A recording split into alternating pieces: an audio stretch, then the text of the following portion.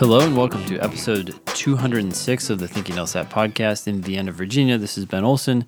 With me is Nathan Fox in Los Angeles. I am in Los Angeles. Yeah, how's it going?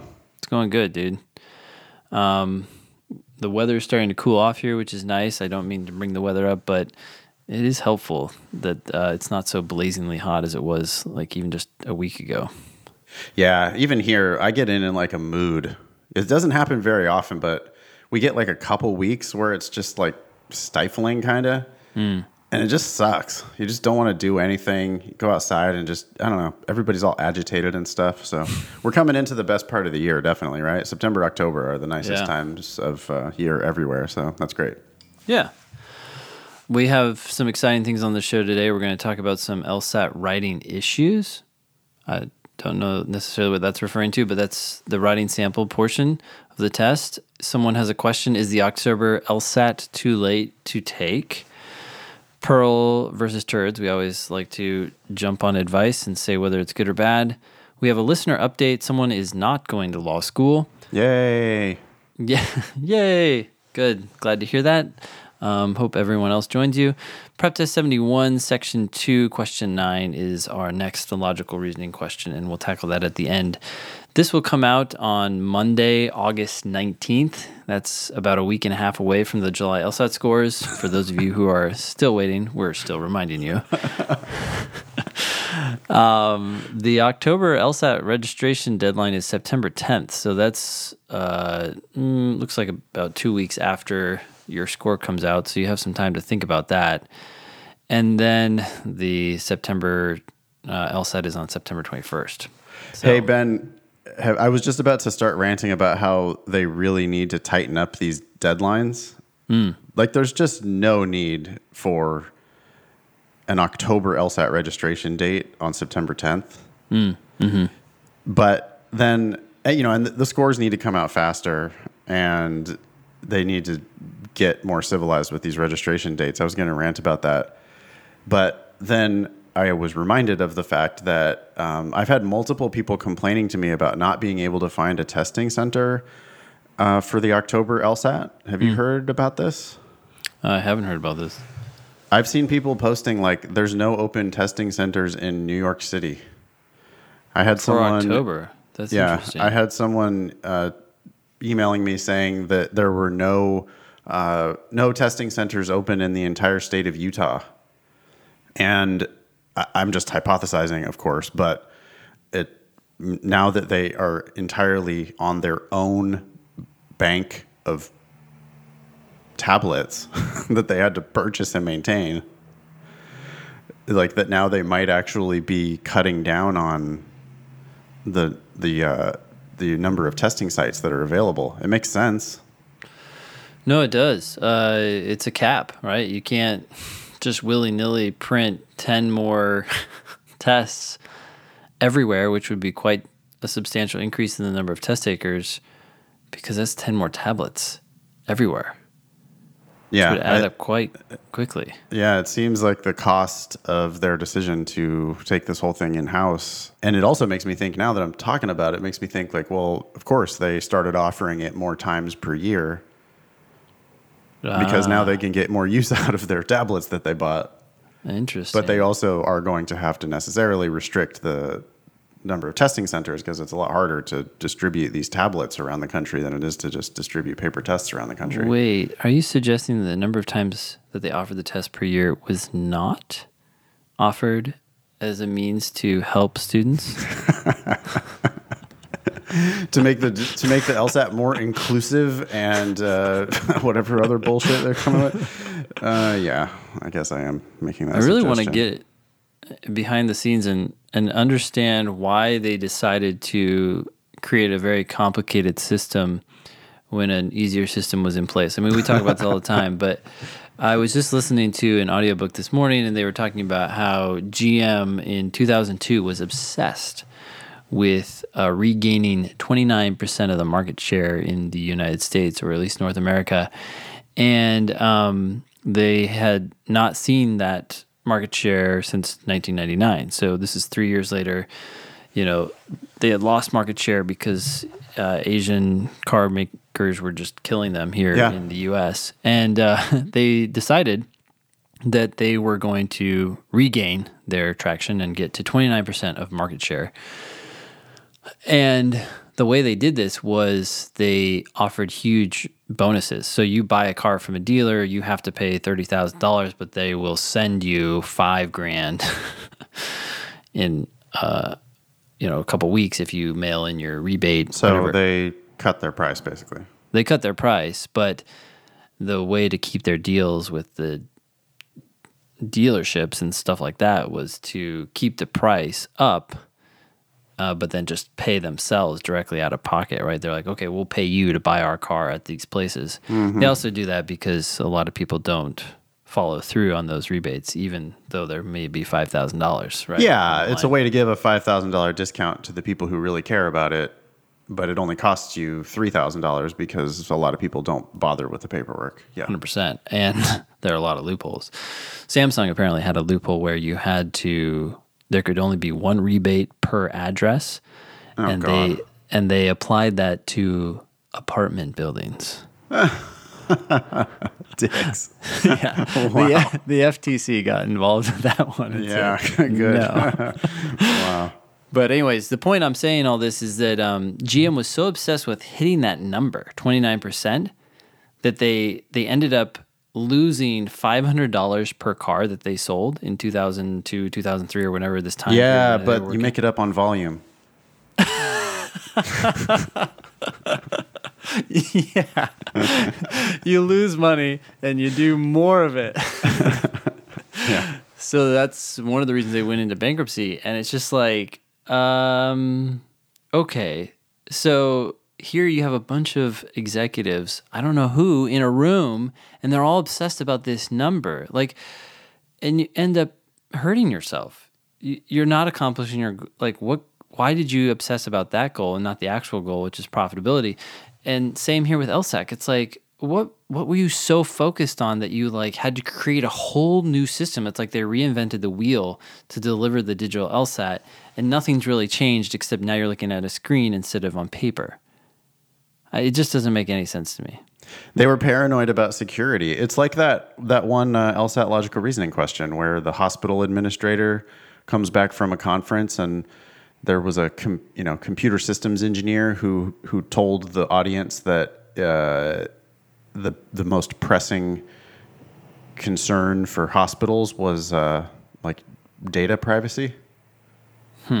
Yeah. And it was like, wait a second. Like, that's the computer expert's opinion that the hospital, like, the number one thing they should be thinking about is data privacy or whatever. Sure. But, like, did you ask a emergency room surgeon? What their biggest concern is, yeah. Because she might be like, no. We got people coming in here with their heads split open. Like, we got other things to worry about than that. No one cares about their privacy then. Yeah, right. Tell me one person who gives a fuck about their data when their brain is leaking out their head. Yeah. Is this confidential? Yeah, totally. Yeah, so that's interesting. Yeah, I mean, they were really concerned about security. I guess so. Whoever was concerned about that had the loudest voice, or somehow won that internal debate. It's crazy. Yep. Well, you can always email the show at help@thinkinglsat.com. Send us your selfies. You can hear the show on Spotify, Apple Podcasts, YouTube, Stitcher, and our lovely website. Thank you, Sarah. thinkinglsat.com. By the way, Sarah has gone to law school or is in the process of walking to law school as we speak. We're very sad to see Sarah go, but I'm thankful for all the wonderful things she did for the show. You can leave a review for us on iTunes. That's always very helpful. And this is new. You can leave us a voice message on Anchor. So follow the link on our social media. Do people have to download the Anchor app? How does that work? I don't think so. I think it's on our website as well.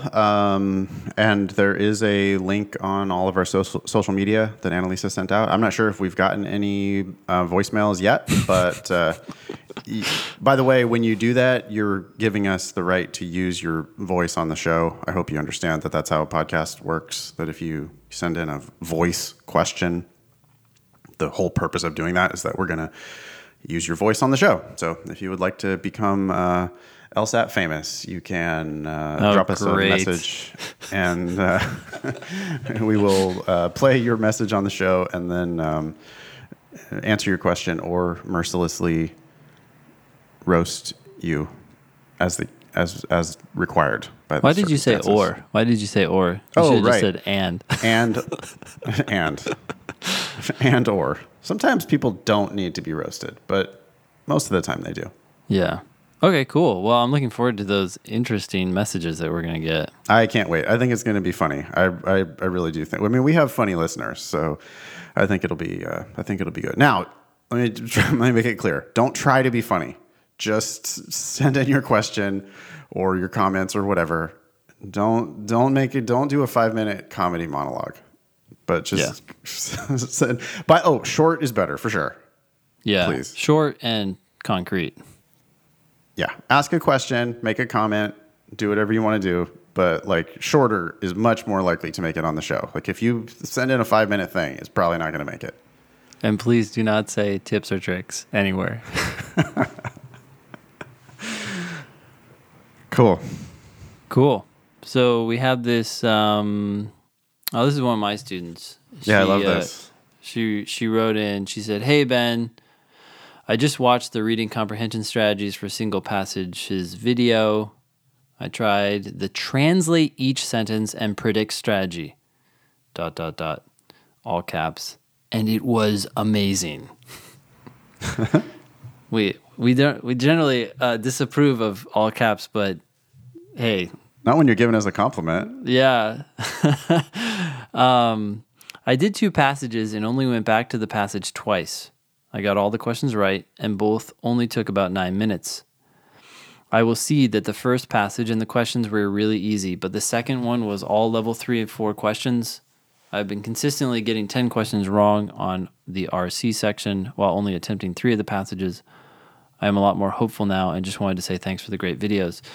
Thank you, Priya. She followed up and said that she had continued to use these strategies, that is, translating each sentence carefully and then predicting where the passage is going from there, and saw success with her next reading comp section as well. So She should call Malcolm Gladwell and try to give him that advice and see if he'll buy it.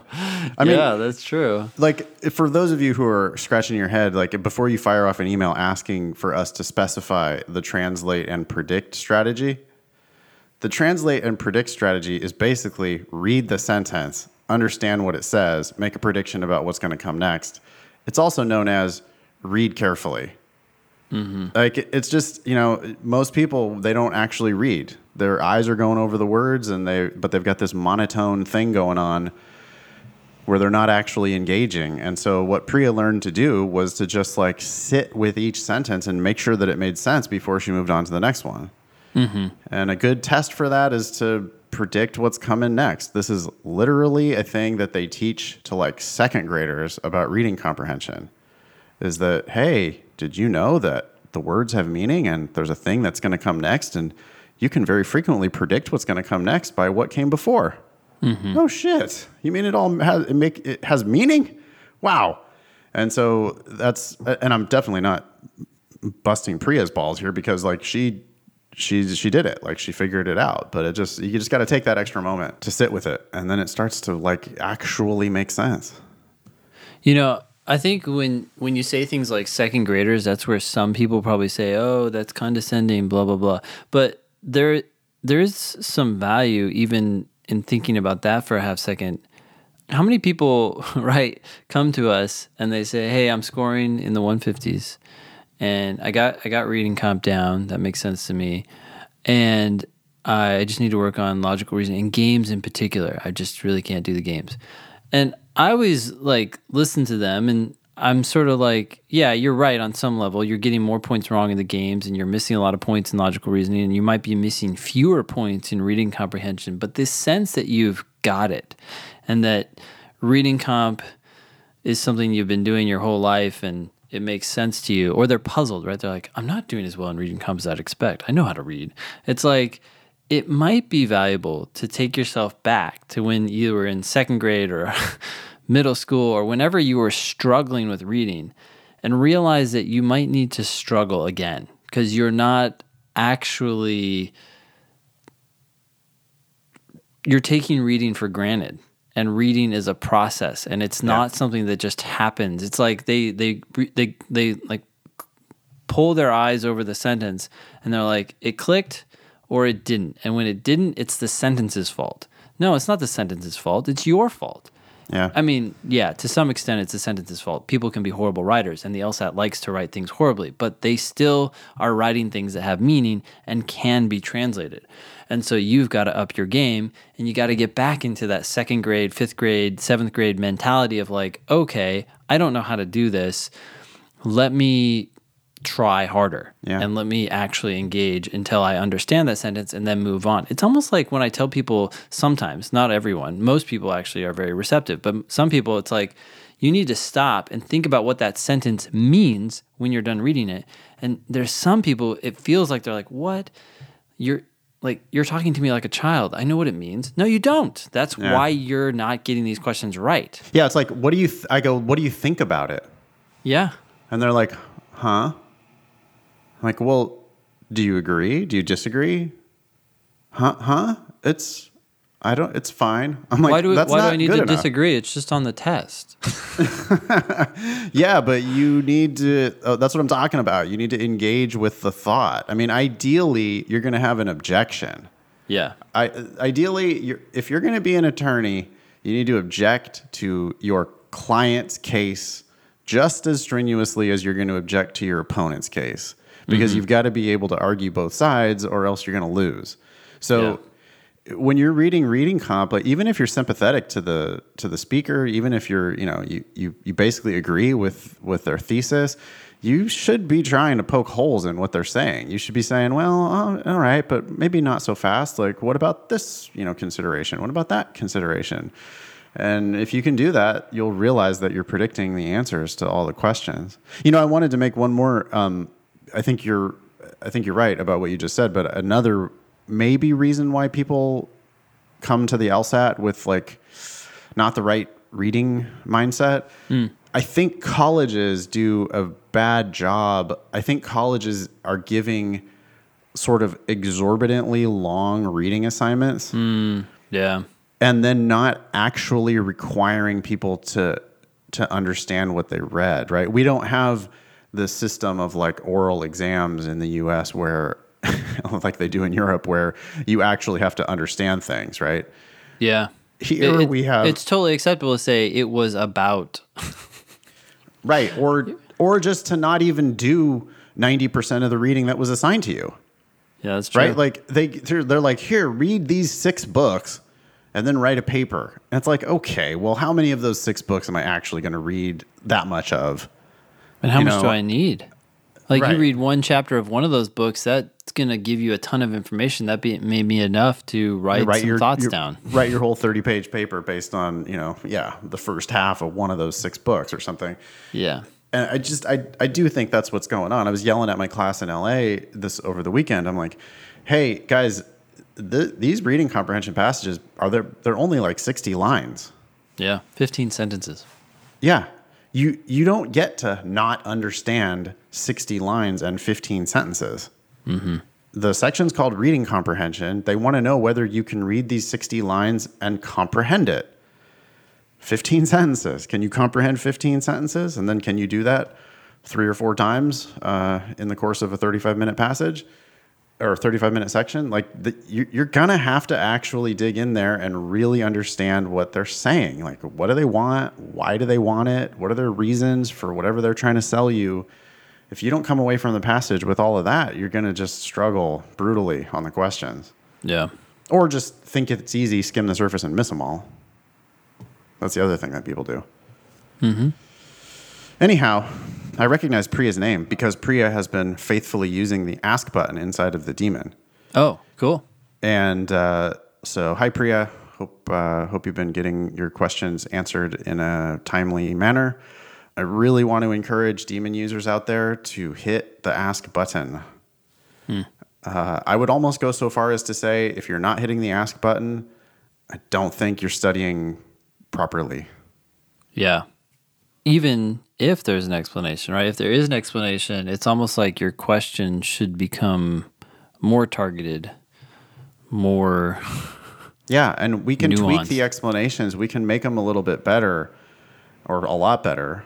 Now, if there's not an explanation at all, I mean, and that's the case too. Like when there are still a lot of questions that don't have explanations, and we're hard at work on them, but you got to ask us for them so that we can bump them up to the top of the priority list and get you out an explanation.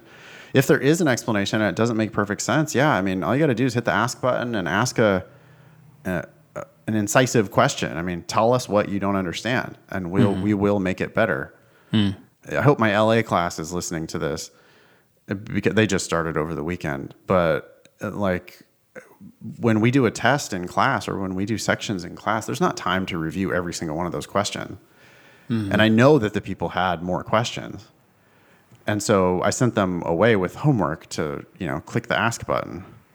Yeah.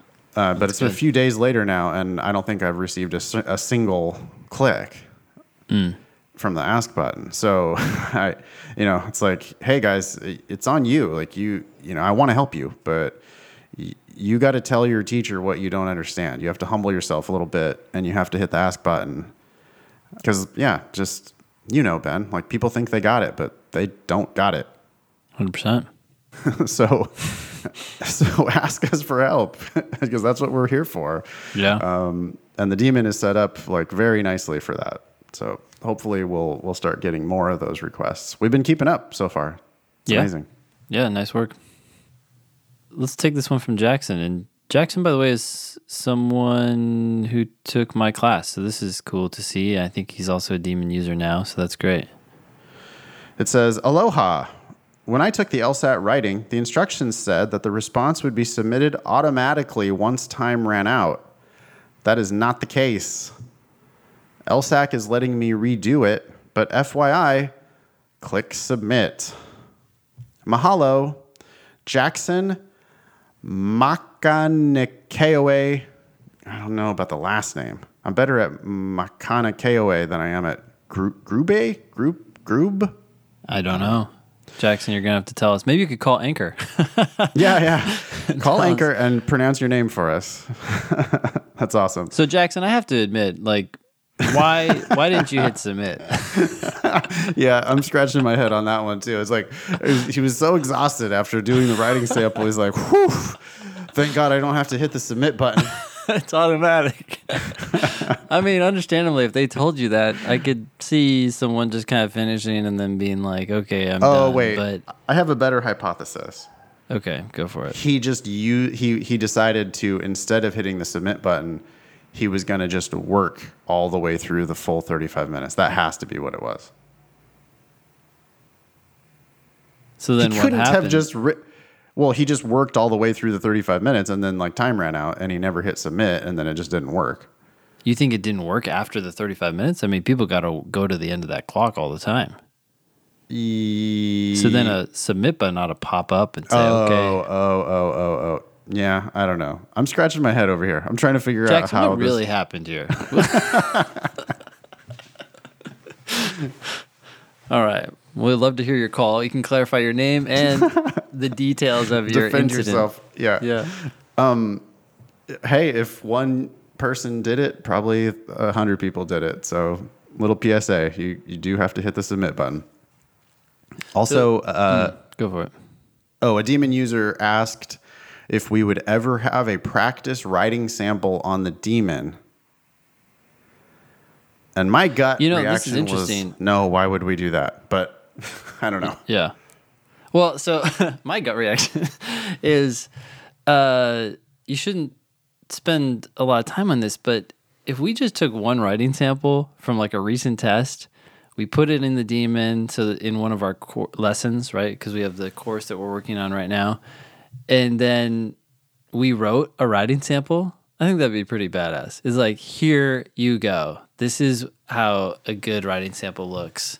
If you have any doubts as to how to structure this, check this out. Yeah, have fun doing that. We can Come on, help me out here. Well, we have already lots of videos about how to do the writing sample, And the fact that it's digital doesn't change the method for how to write the writing sample. Yeah. So I'm perfectly happy to post an example of a writing sample and post all those videos that we have about how to do the writing sample. I don't know that it certainly doesn't need to be incorporated into the daemon with a timed thing and all that, does it? No, I was just thinking one of the lessons. But I like the idea of an example to just like make it concrete, because people still have follow-up questions sometimes with those videos. Like, oh, what about this? It's like, look, this is what we're talking about. Here you go. Yeah. Take a look at it. Let's talk about the lessons a little bit. You want to take that? Sure. So we are adding lessons weekly. The lessons involve videos, written text, and then clips from the podcast. We also have a tool in there that prompts you to do specific questions that we've identified in the lesson. And it will just take you to the daemon drilling section. You do that, and then you just close out and you go right back to the lesson and continue learning. So that's how do for people premium access users. the lessons? Yeah. Yeah, so some of those lessons are available for everybody, not very many, but every lesson that we are adding is available for premium users. And so eventually, once we get the whole thing built out, it's going to be an LSAT course, an online LSAT class that incorporates the daemon, and it's going to be just the only thing you're going to need. That is 100% correct.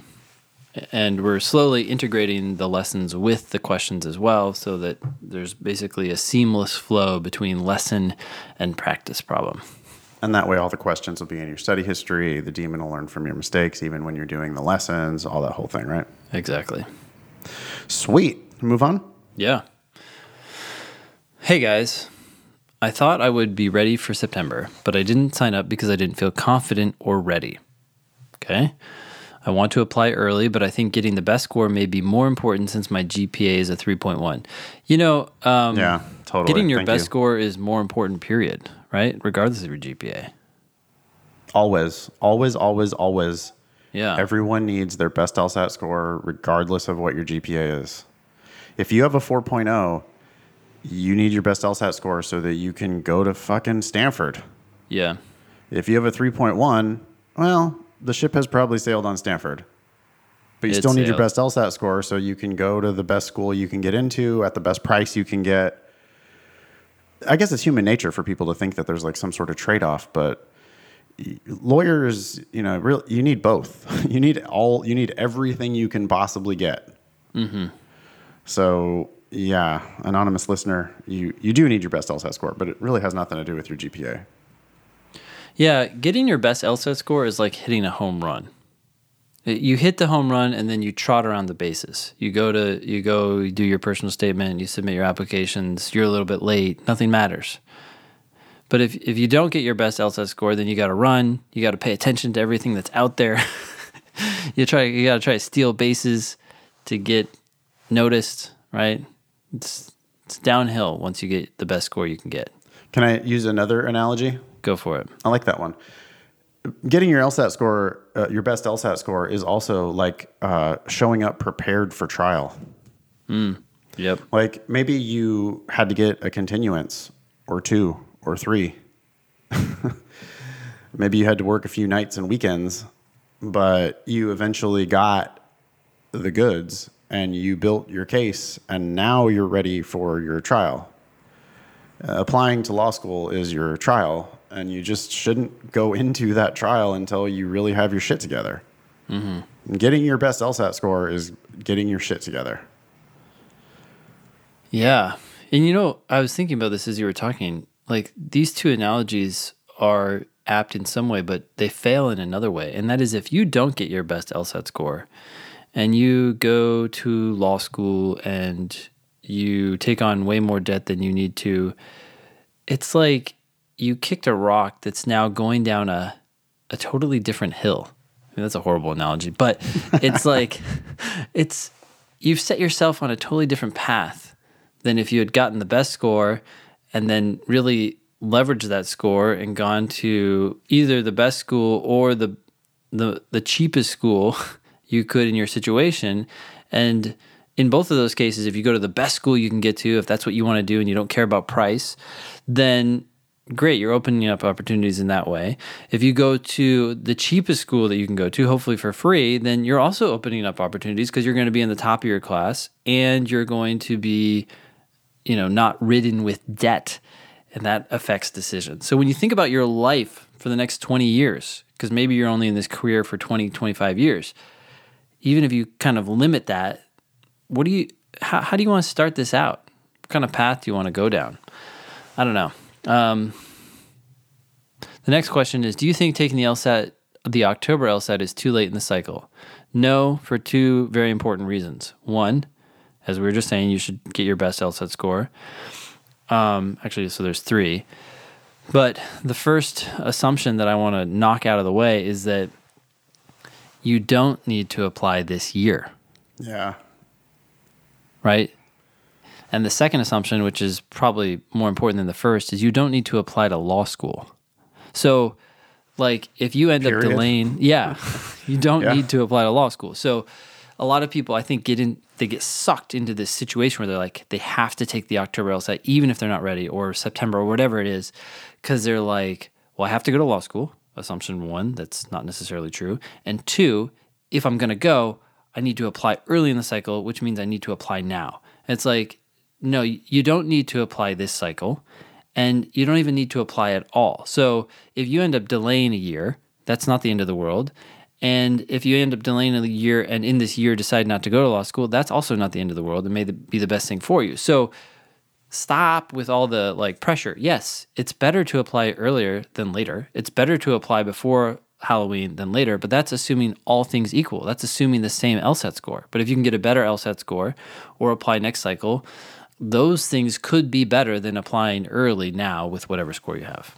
Yeah, and we're talking about 3 or 4 points makes you a different candidate in the eyes of the law school. So Anonymous, Anonymous. It's just not even a valid question. Is October too late in the cycle? We hear this question all the time. You're not the only one who asks this, but this is just not a valid question. You take it when you're ready. Just take it when you're ready. I don't care when that is. Do you have your best LSAT score?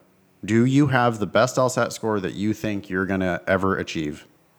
And that means even if you had to wait another 6 months or 9 months to prepare for the LSAT to get another 5 points, if you think that's impossible, then okay, then you're ready to apply. Like if you have the best score, or you haven't even taken the October LSAT yet, so we don't know until the score comes back. But if that score comes back and it's the best score you can possibly get, then there's an argument to be made for applying this cycle.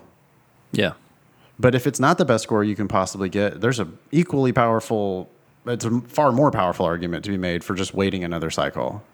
And if this is pressure that's coming from your parents or whatever, that's okay. But I mean, are they paying? If they're paying 100%, then I guess, you have to sort of listen to them. But if they're just going to be disappointed in you or whatever because you waited another year, who cares? It's your money. You're going to have a lifetime of misery paying this debt back. Well, and disappointment, by the way, just a side note here, comes in different forms. So if you say to your parents nicely, kindly, lovingly, look, I've thought about this a lot, and I want to do the best I can for law school and for my career. And so I've decided to take the LSAT one more time in January or whatever it is. And then I'm going to apply next cycle.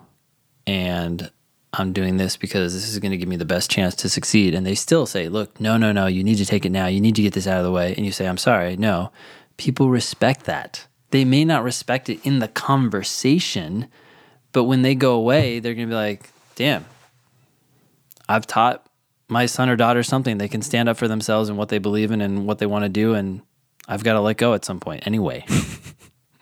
Right? This is all good. This is good stuff. I mean, especially if they're not paying.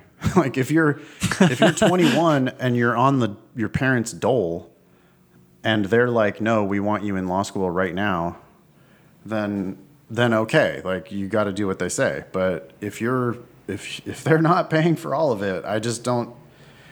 It's a real bad plan to just let them pressure you into ruining your entire financial future.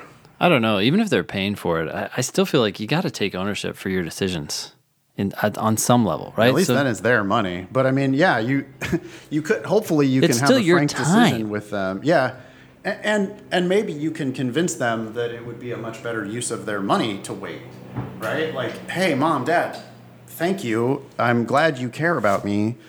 Thank you for supporting me. But, if I waited another cycle, I might be able to save you $100,000. Or, if I waited another cycle, I might be able to get into a much better school. Yeah, let's spend your 150 grand on a top program rather than a no-name program here in Nebraska.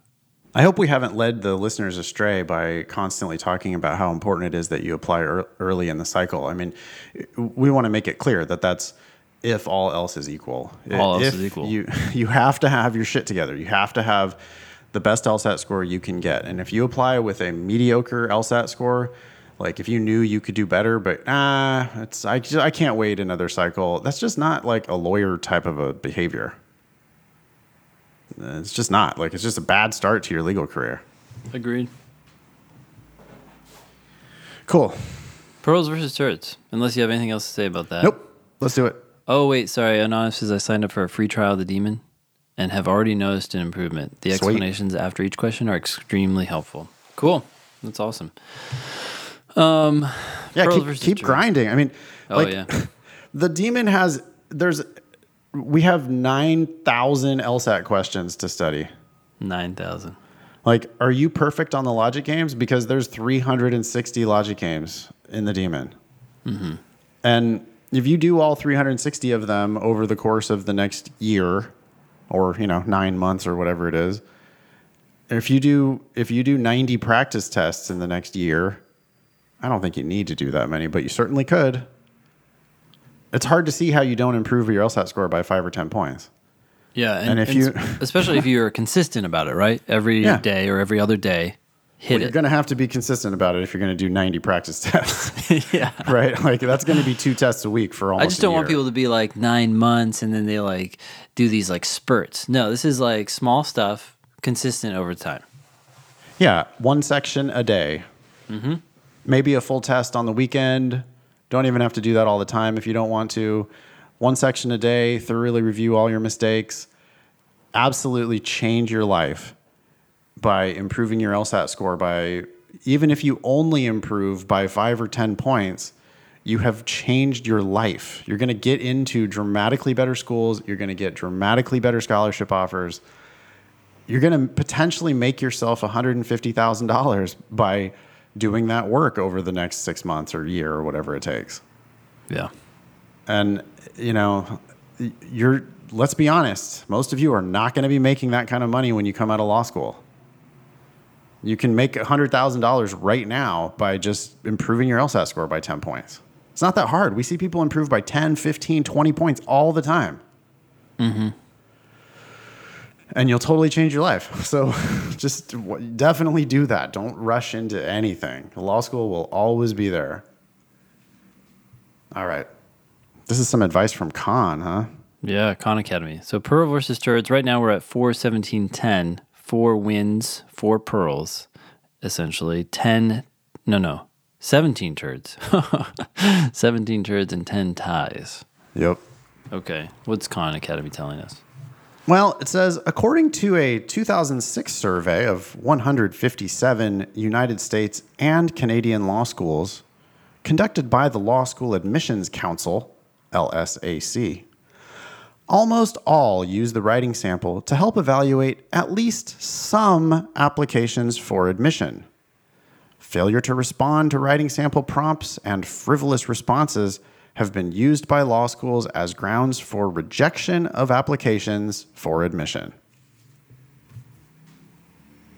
What's the advice? I don't know. It's respond. Make sure to respond. That's it. Yep. Well, have we suggested otherwise in any way, shape, or form? No. Yeah, I'm not sure how this got onto the Pearls versus Turds agenda.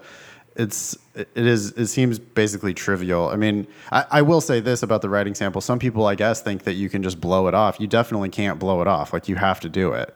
Yeah. If you don't do it, like now that it's decoupled from the actual LSAT, now that it's a take-home thing, right? Online at home. You have to do it. If you don't do it, they just won't even release your file to the schools. So you do have to do it.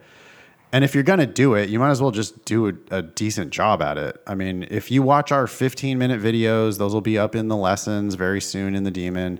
If you watch the 15-minute video, that's absolutely everything you need to know about the writing sample. I do think we should do a podcast episode about this, Ben, if we haven't done it already. We could just incorporate it into the lessons anyway. Sure.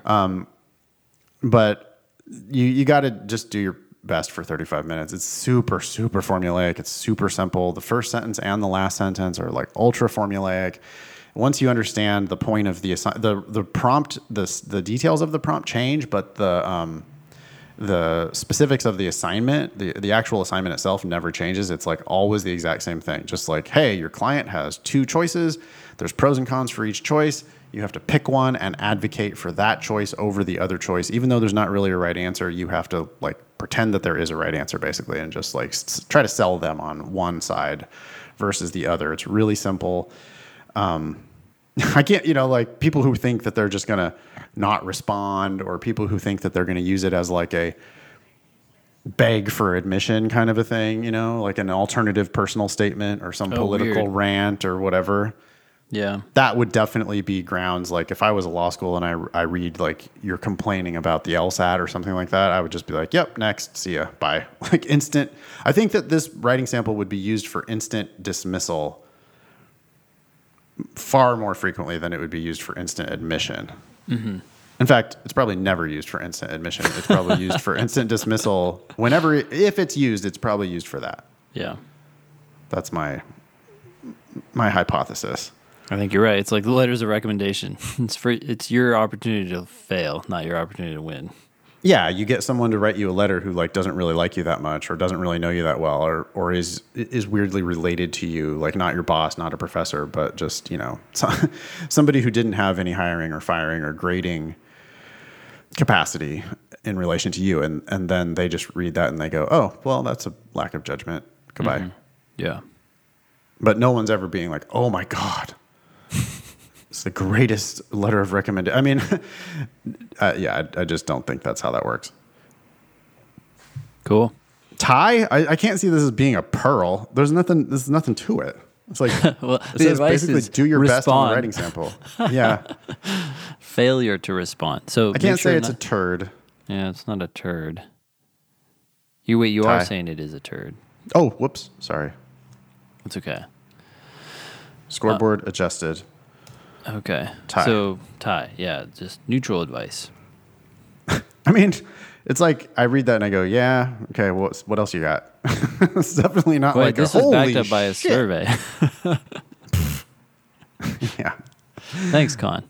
Oh, also, by the way, almost all of these 157 schools use the writing sample to help evaluate at least some meaning one or more. Yeah, we know that from the test, and Well, we also know that the schools essentially lie, right? Because the schools are always like, oh, we consider all of your LSAT scores. Bullshit. No, you don't. You care about the highest one. Here they avoided lying, right? Because I'm sure they've looked at it for at least one. Yeah. Well, I mean, I'm sure they look at it. They look at your lower LSAT scores too. Like they literally see them, like they're there on your application, but they're not in the index formula, so nobody gives a shit about them. Anyway. Mm-hmm. Moving on. Yeah. Hi, Ben and Nathan. I'm writing to offer anecdotal evidence in support of your don't pay for law school advice. I wrote into this podcast more than 100 episodes ago, episode 69, as Basic Lauren /Jenna. I didn't realize that she had 2 names. When I was studying for the LSAT. Cool. I took the test twice in 2016, first scoring a 159 in September and then a 157 in December. Then I submitted applications to 10 schools to start in the fall of 2017. Okay. At the time, I was working as a paralegal at a small firm in D.C. I had a big T14. Wait, what? I had big T14 and appellate litigation dreams, and of course couldn't get into any of those good schools with my scores. I was also massively in student loan debt. Not even kidding you. 6 figures in debt from my undergraduate degree. Wow. That's rough. It's common these days. Jeez. So young. Oh, I guess I don't know how old Basic Lauren is, but I'm assuming younger. Even though I had foolishly tied up a lot of self-worth in the idea of becoming a lawyer, I ultimately decided that my admissions and scholarship offers would leave me borrowing way too much money on top of what I already owed, and the time spent out of the workforce would effectively cancel every payment I had already made on my undergraduate loans. Yeah. Yep. The schools that accepted me would have limited where I would have been able to find employment after law school too. So instead, I sucked on my pride. Thank God. I withdrew my applications, moved to New York City to be with my boyfriend, got a much better paying paralegal job in big law. Interesting. And got serious about getting out of debt with my higher income. As of today, I am finally debt free. Holy shit, that's pretty fast. Yeah. That's really fast. Engaged, maybe to the same boyfriend, saving aggressively for retirement, and setting my sights on saving up for a down payment on a house. Wow. My experience dovetails well with what Ben was saying on episode 184. Not doing well in the LSAT is not the end of the world. In fact, for me, it ended up leading to some great things in my life. I've made peace with my decision not to go to law school, and frankly, after working in big law and seeing the kinds of hours and availability that associates are expected to maintain, I know that it would have been the wrong choice for me. I have to thank the two of you for your frank and sometimes challenging advice. If I didn't listen to your podcast, I might have enrolled in an average law school, believing that I was special and that things would all work out in the end. So thank you. Basic Lauren. She decided she didn't want to be Jenna anymore. Oh, is that her? That was her actual, that's her name. Okay. And Basic, where did Lauren come from? I don't remember. No, I think she wrote in that she was Basic Lauren or Jenna. She said something like, call me something basic like Lauren or Jenna or something. So now she's getting rid of Jenna and just saying, I'm Basic Lauren. Yeah. Oh, that's funny. Hey, Basic Lauren, you are special. Just not maybe in this particular way, I guess, right? She's special for making a very sensible decision. Yeah, that is special. How many people don't make that decision? Her husband and her future children, if she decides to have them, are going to be very happy that she made this choice. I mean, she could have turned $100,000 of debt into $300,000 of debt by spending 3 more years out of the workforce, borrowing another crazy amount of money. Coming out, she very likely could have come out of law school making less money than she's now making as a senior paralegal. Yeah. And so she, instead of just going deeper and deeper into debt, she just made more and more money, got herself out of debt. Now she's thinking about buying a house. That's awesome. That is awesome. We can't save them all, Ben. And maybe law school is the best thing for you, to be fair and to be true. But you got to make sure you know that is the case. But a full ride and or admission to a really great school, that's such a good indicator of whether law school is the right choice for you. Yep. If you get into Stanford, law school is much more likely to be the best choice for you. If you get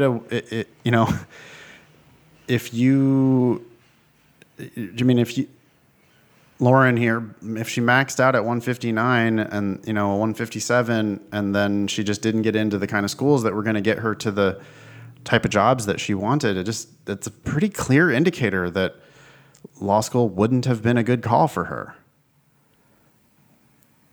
Yeah. And so I think this is a no-brainer that it seems very obvious that she made the right decision. That's awesome, Lauren. Please write in some more updates. Oh my God. Yeah. If you're still listening to the show, shit, that would be amazing. Write us in when you make a down payment on a house. Yeah. Make all the other listeners jealous. I mean, there are lots of people who go to law school and then never buy a house because they already bought something of equivalent price to a house. It's a piece of paper gathering dust in their closet. Or like me going down the trash chute in my old building. You threw yours away. I think I've told this story on the show before, Ben, but I don't remember this. Yeah. yeah, well, I don't expect you to listen to me. Why would you? One day I was like doing some spring cleaning or whatever at my old place in San Francisco, and I was going through some closets or whatever, and I found 4 of those, faux leather Padfolio things that they put diplomas in. You know those things? Yeah. Yeah. Because I never framed them and put them on my wall or whatever. Yeah. like a I haven't douche. either. They're in my filing cabinet. Yeah, well, I recommend that you do what I did, which was I stacked them all up. That was my undergraduate BS, my 2 masters, and my JD. Stacking it, I had them stacked up, holding them in my hand. What do I do with these things? Yep. And I just walked out to the trash chute that was outside of my apartment, opened up the trash chute, dropped them down the trash chute, heard them satisfyingly clang into the trash can down below, and never regretted it. Because what are they? They're a stupid piece of paper. Yeah. No one's ever going to ask to look at that. No one, you. I don't know. Once you accumulate degrees, you realize how little they're actually worth. I didn't realize that you had 2 masters. You're just Yeah. you're just a degree maniac, man. Well, it's called not knowing what you want to do with your life and just like trying a bunch of shit, Thankfully, I had a full ride for my master's in journalism, and then I had a full ride for my MBA. Oh, that's good. And so if it doesn't cost you anything, then shit, by all means, And especially if you don't know what you're doing with your life, you're just trying to figure it out. But neither of those things really did anything for me. I mean, none of anything. Like the best education I got was like my undergraduate degree. My bachelor's was like the only at Davis, a BS at Davis. They made me take some hard classes. And like I actually had to try for some of it. For some of it, I didn't have to try at all. But for some of it, I did have to try. And I actually learned some things in Davis. But looking back, like the real valuable educational experiences of my life have been, I don't know, things I learned in high school. Shit, the typing class I took in high school. Actual practical skills, It's funny. Every time I think about typing, I remember I sat in this computer lab. So I went to Gunn High School in Palo Alto, and the computer lab was in the back end of campus, and I had a Walkman. Remember Walkmans? And yeah, sweet. It was this yellow Walkman, Sony Walkman, and I had was that a one of the mixtape. Waterproof ones? Yeah, it was waterproof. Yeah, so the black Rad. thing like latched, and clicked to close. Yep. And I had a mixtape of Rush. And so every time people talk about typing, or when my kids do these like typing programs these days, for some reason I instantly start thinking about Rush, because that's all I did. I would sit there and type, and Rush was just playing in my headphones. Didn't talk to anybody, just typed. But no one talked to anybody anyways, because they're all just like focused on typing. I took typing my freshman year of high school. It was the first period after lunch, and I had Ms. Dryden was the typing teacher, and she would walk around the classroom going, A, space, S, Oh my God. S, space, D, D, D, space. I did that for a whole fucking year. Oh, and, jeez.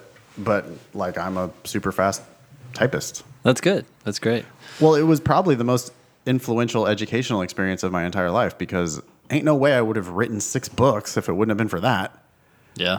You're not going to be hunting. I wouldn't have been hunting and pecking my way to like hundreds / thousands of logical reasoning explanations. Yeah. So that was like an actual practical skill that really did something in my life. Oh, so true. I was just last year, my oldest son was struggling with like writing an essay about something. And I realized that half his problem was that it took him so freaking long to peck this stuff out.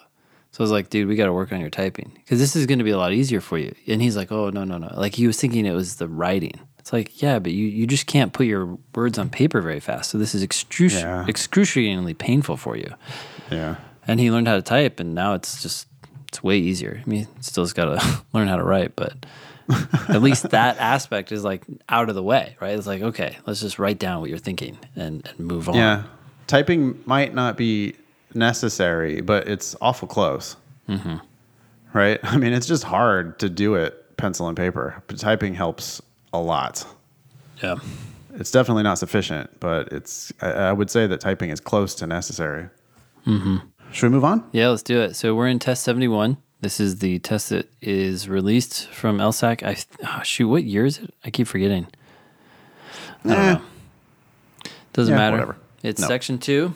It's logical reasoning, and we're on question 9. And I love this question, by the way. People get it wrong all the time, and I think it's got a lot to teach people. Oh, yeah, this one. I remember struggling with this one the first time I saw it. I guess I think I read it too quickly, and I just didn't really even notice the sleight of hand. Mm-hmm. And then I saw the correct answer, and I was like, wait, they did that? But then, yeah, as you sort it out, and you go, oh, shit, they totally did. Mm-hmm. I agree with you. I do love this question. Nice one, LSAC. Good job.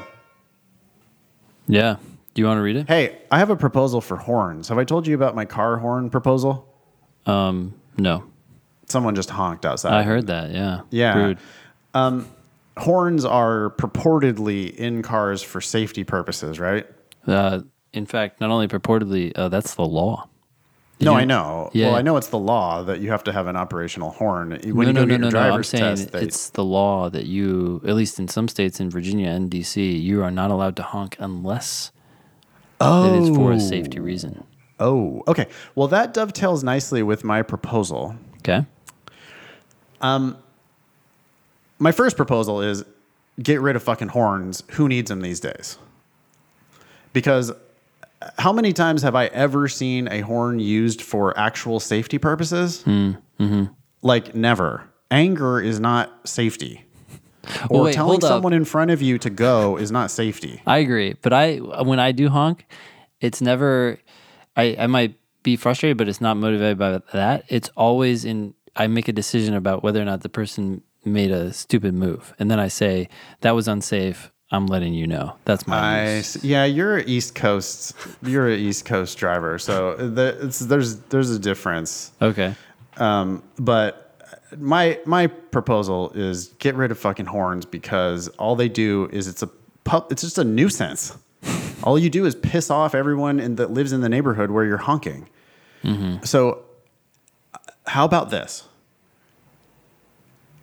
Limited use horns, where you have a horn, but it only works like once a month or 3 times a year. Mm. And if you go over that, you have to go get a reset. Interesting.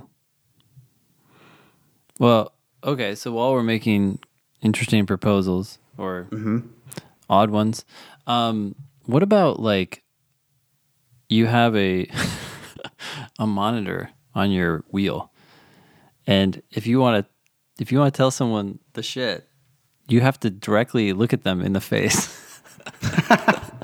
It's like, hey, you asshole, and then you realize it's an older grandma or something, and you're like, hi, I'm sorry. How many things would just be like, okay, never mind. Yeah, there's just so much unnecessary honking that is it's just road rage, and I feel like it's also self-perpetuating. Mm-hmm. And if everybody just calm the fuck down, I mean, surely when we finally get the auto drive cars, there's not going to be any need for horns anymore, right? Or the horn is at least going to be, hopefully it'll just be taken over by the computer. Yeah. Oh, I doubt it'll ever happen, right? I just doubt it. I agree. What, auto drive? No, I doubt that the honk. What would they honk for? Oh. Well, when everyone's on auto drive, then yeah, the cars will just get along nicely with each other. Yeah. Okay. Anyway, that was a digression. Records. Who's reading it? You? Sure. Okay, so this is question 9, test 71, section 2. It says, records from 1850 to 1900 show that in a certain region, babies' birth weights each year varied with the success of the previous year's crops. The more successful the crops, the higher the birth weights. Okay. We could make a point here that is what we call directly proportional. Okay. Directly proportional. Yeah, because as one goes up, the other goes up. Inversely proportional would be as one goes up, the other one goes down. So That's a definition that people don't know. We got an ask button question in the Demon for that yesterday. Okay. There you Where go. someone was ignoring directly proportional. They were like, because it said directly proportional in the argument. And they were asking like, well, wait, but can't proportional be either way? Yeah. And so then I had to explain the difference between directly and indirectly proportional. Yeah, so you have inversely proportional and then you also have just proportional, and proportional would be direct proportional, right? I don't think so. I think if they just say proportional, I do think that can be directly or indirectly proportional. Okay. I thought it was just the same as directly, but We'd have to see examples. Yeah. Yeah, we'd have to see an example of that. I mean, because you can have indirectly proportional, right? Yeah. I wouldn't. When you say indirectly, I keep thinking like inversely. Like you either have something is directly proportional, indirectly. I don't. Oh, maybe I meant inversely. Hold on. Now I'm going to have to look it up. Fuck. I hate when I have to learn things. Yep, we all do. A directly proportional relationship occurs when X and Y both increase or they both decrease. An indirectly proportional relationship occurs when X increases and Y decreases. Okay. Do they have inversely proportional? Because I feel like I've seen that on the test. That's going to be the exact same thing. Yeah, for sure. as indirectly. Okay, great. So, so there are two things here. One is that this is directly proportional. As the crops became more successful, the birth weights went up. The second thing is that this is a correlation. And I would take note of that fact. There's a correlation between these two things, but we have no idea whether there is a causal relationship or not.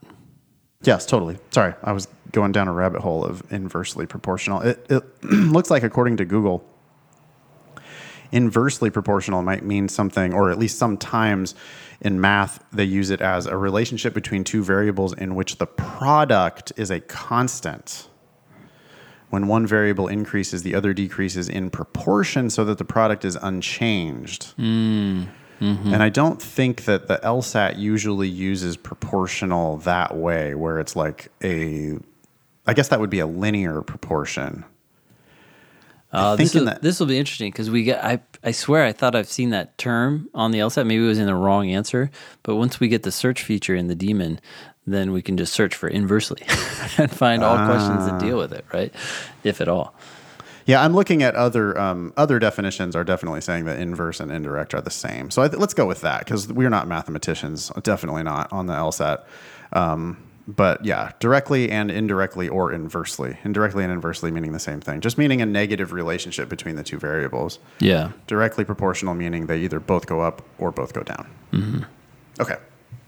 So the next sentence, and there's only two sentences in this argument, is This indicates that. So what we're about to read is a conclusion that is based on the premise that they apparently just gave us. This indicates that the health of a newborn depends to a large extent on the amount of food available to the mother during her pregnancy. Okay.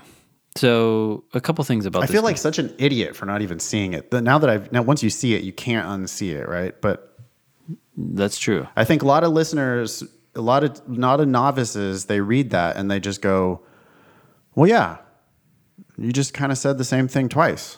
Yep. But they definitely did not. They said a similar, related thing, but not the same thing. Not the same thing, yeah. So there are three key differences here in my mind. The first one is it says that the health of a newborn, and we never talked about the health of the newborn. We talked about their birth weights. So you have to assume that the birth weight of a baby somehow indicates their health. And which commonsensically it does. It's not crazy. It's not crazy, but it's still different, right? And on the LSAT, this is a jump, and it's an assumption. Also, it's one factor. I mean, yes, we're allowed to commonsensically understand that in today's modern world, like the heavier babies are healthier, all else equal. Mm-hmm. But all else equal does not mean that that's the only factor. Even if we know that birth weight is correlated with health, birth weight does not control health. It's just one factor. So they have shifted from a factor that's related to baby's health to actual just overall health. Yeah. Okay, good. Excellent. The second problem with this conclusion is this: it says this indicates that the health of a newborn depends to a large extent on the amount of food available to the mother during her pregnancy. Okay, if the crops were more successful in the previous year, then yeah, it's not crazy science to surmise that maybe the amount of food available to the mothers during their pregnancy that year increased, but that's still an assumption. Who knows? Maybe the crops were more successful and they decided to sell off more food and use the money to buy Gucci furniture, right? We have no idea what exactly happened. Again, it's not unreasonable, but it's not the exact same thing. Yeah, a cruel tyrant just hoarding the food. Yeah, who knows? Yeah. And the third problem with this conclusion, and I think this might be harder or easier to spot depending on how familiar you are with correlation causation, but is the word depends. It says this indicates that the health of a newborn depends to a large extent on the amount of food available to the mother during her pregnancy, suggesting that there's some sort of causal relationship between the success of the crops and the health or the birth weights or something like that. And we know that they're correlated, but we don't know that one led to the other. For all we know, something else led to both. Maybe a warmer year led to more successful crops and for whatever reason, larger babies. I don't know. But the point is that this argument went from correlation to causation. So those are the three problems with this conclusion that I'm noticing. And I think the first time I did the question, I definitely caught the correlation to causation thing because I'm really primed for that, right? And I think maybe that's what actually prevented me from seeing that they had made the subtle shift from birth weights to health and from success of the crops to food available to the mother. Those are not so subtle shifts once you point them out. But because I was so aggressively, I'm so tuned into that correlation to causation flaw, I was like, oh, okay, so the answer is going to be, just confuses correlation for causation. Yeah. Then I went into the answer choices and I just didn't find something that like very simply said that. So I was confused. I mean, I think I got it right, but it took me a minute. Yeah. So the question says the argument proceeds by, which I would call this a reasoning question. The LSAT is essentially asking you to describe how the argument was reasoned. How did the author get from her premises to her conclusion? Yeah, what did she do? Yep.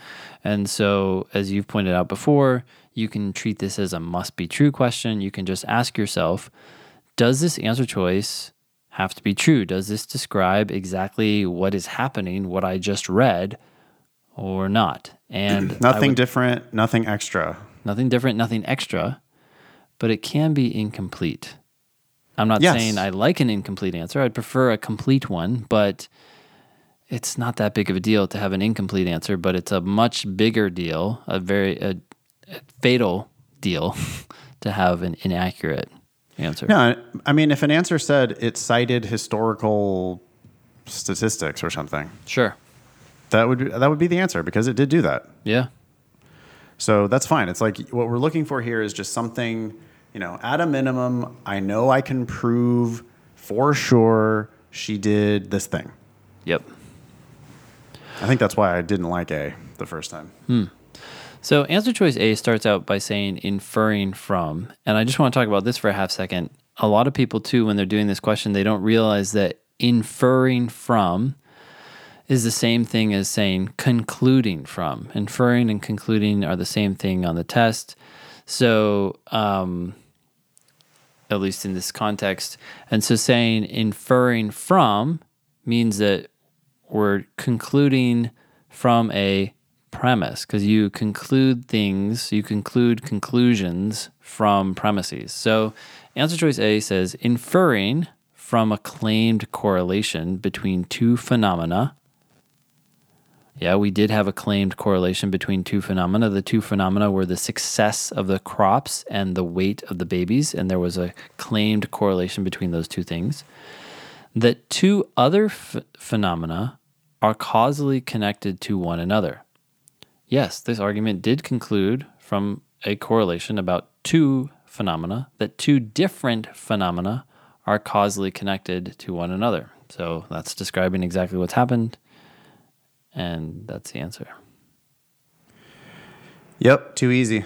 I think I remember just blazing right past that because I was like, wait, I'm looking for correlation to causation. What's this whole thing about two phenomena and then two other phenomena?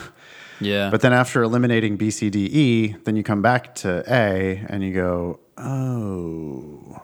Well, do you want to read B, C, D, and E and walk through exactly when you stopped reading them? Because that's another thing. If you're hyper tuned into what's going on in the argument, then as soon as one of these answer choices goes off the rails, you're like, that's inaccurate. This is wrong. Out of here. So B says, inferring from the claim that two phenomena have fluctuated together, good so far, that one of those phenomena must be the sole, I would stop reading it right there. Yep. It did not do that. It never said that this was the only thing. It said that it said depends to a large extent on.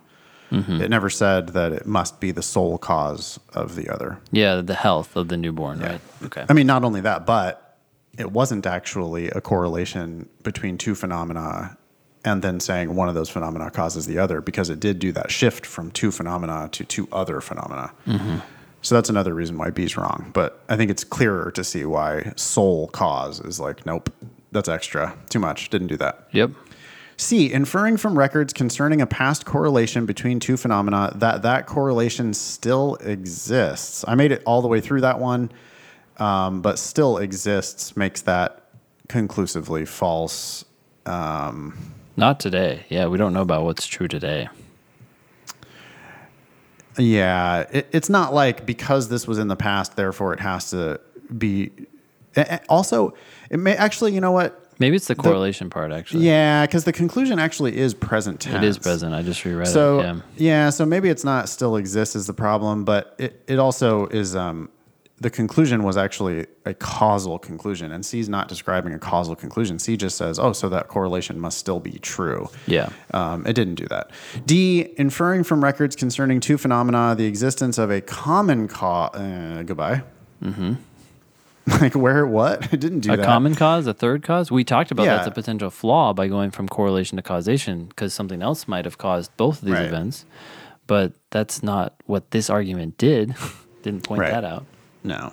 It didn't say A and B are correlated, and so must be because C causes both of those things. It doesn't do that.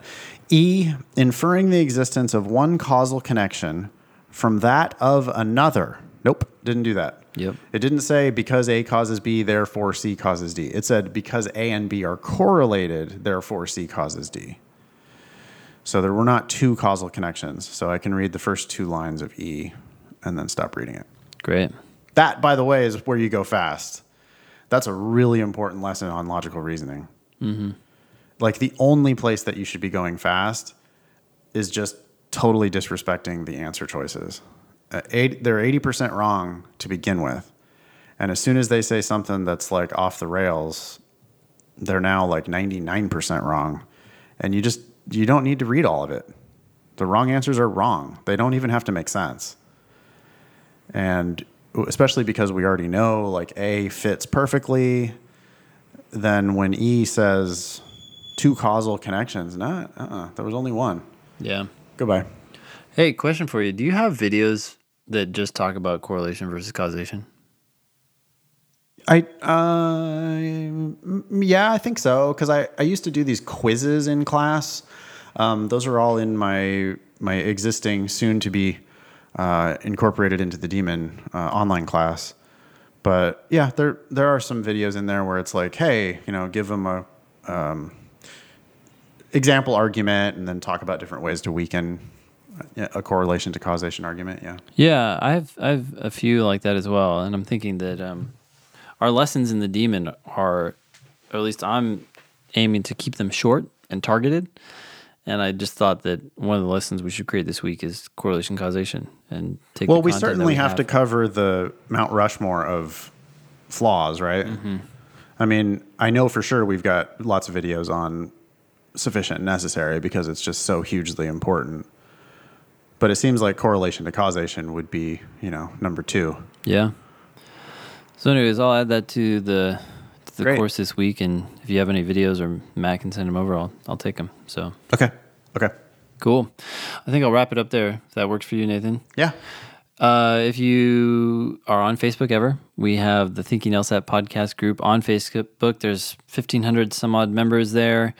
Lots of discussion all the time about all things LSAT and all other random things that seem remotely related. You can also follow us at Thinking LSAT on Instagram. That's probably where you'll get the most event-related information and cool updates from Annalisa, who does a wonderful job there, by the way. Thank you, Annalisa. You can follow us at Twitter at Thinking LSAT, Nathan at NFox, and me at Olson Benjamin. Visit strategyprep.com for classes in DC. I have online or live classes and tutoring. For Nathan's classes, go to foxlsat.com. He's in LA and in San Francisco. And those classes are all Demon equipped now, right? That's exciting news. I'm so excited about it. It's so much better. Like the students are able to go home and just look at their study history and immediately watch videos from both of us, immediately read written explanations. Even the work that they're doing in class is just stored in their study history so that when they do drilling, the Demon already starts to learn from their results, even from the timed sections and full tests that we do in class. And the Demon's just constantly learning. Yeah. And so then when they just hit that drill button, the Demon's like, okay, well, I'm going to feed you something that's like the right type and the right difficulty for you. And, they can just study at that just right level of difficulty that's most likely to lead to improvement. So yeah, I couldn't be more excited about how that's going to change the classroom environment. Yeah, that's cool. We've been doing the Demon on Saturdays for people to take practice tests, and I've only had some of the students use the Demon in class. It's more like, oh, you don't have the paper tonight, feel free to do it on your phone. And a lot of people have started to do that because it's just easier to carry their phone or sometimes their tablet around than to carry a book. But I think I'm going to push people more in that direction as we start to do more and more problems in class and in the Demon, and people like it. So cool. No, it's a requirement of my live class now. I don't make them do it on a tablet, but they need to have a laptop or a tablet. Or I suppose you could use your phone. I think if you're going to use your phone a lot, that's probably not a great plan, maybe just for your eyes.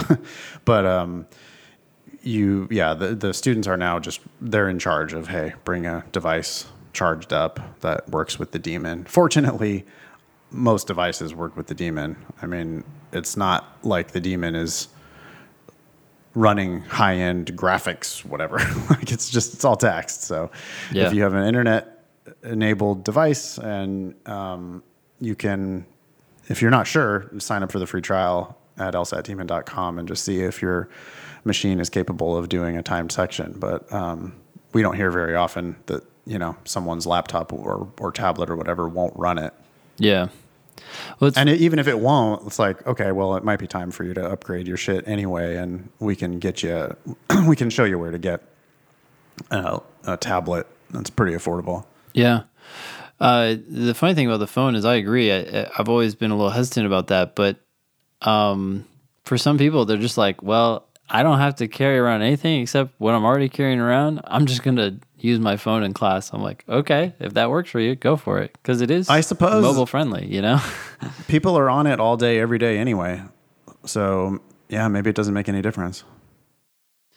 Anyways, if you want to learn more about that, go to lsatdemon.com as well as our sites for live classes. You can listen to the show in all sorts of ways we mentioned earlier. As always, we love your reviews on iTunes, positive or negative. That was show 206. Thanks all y'all for listening. Nice knowing you. Don't pay for law school.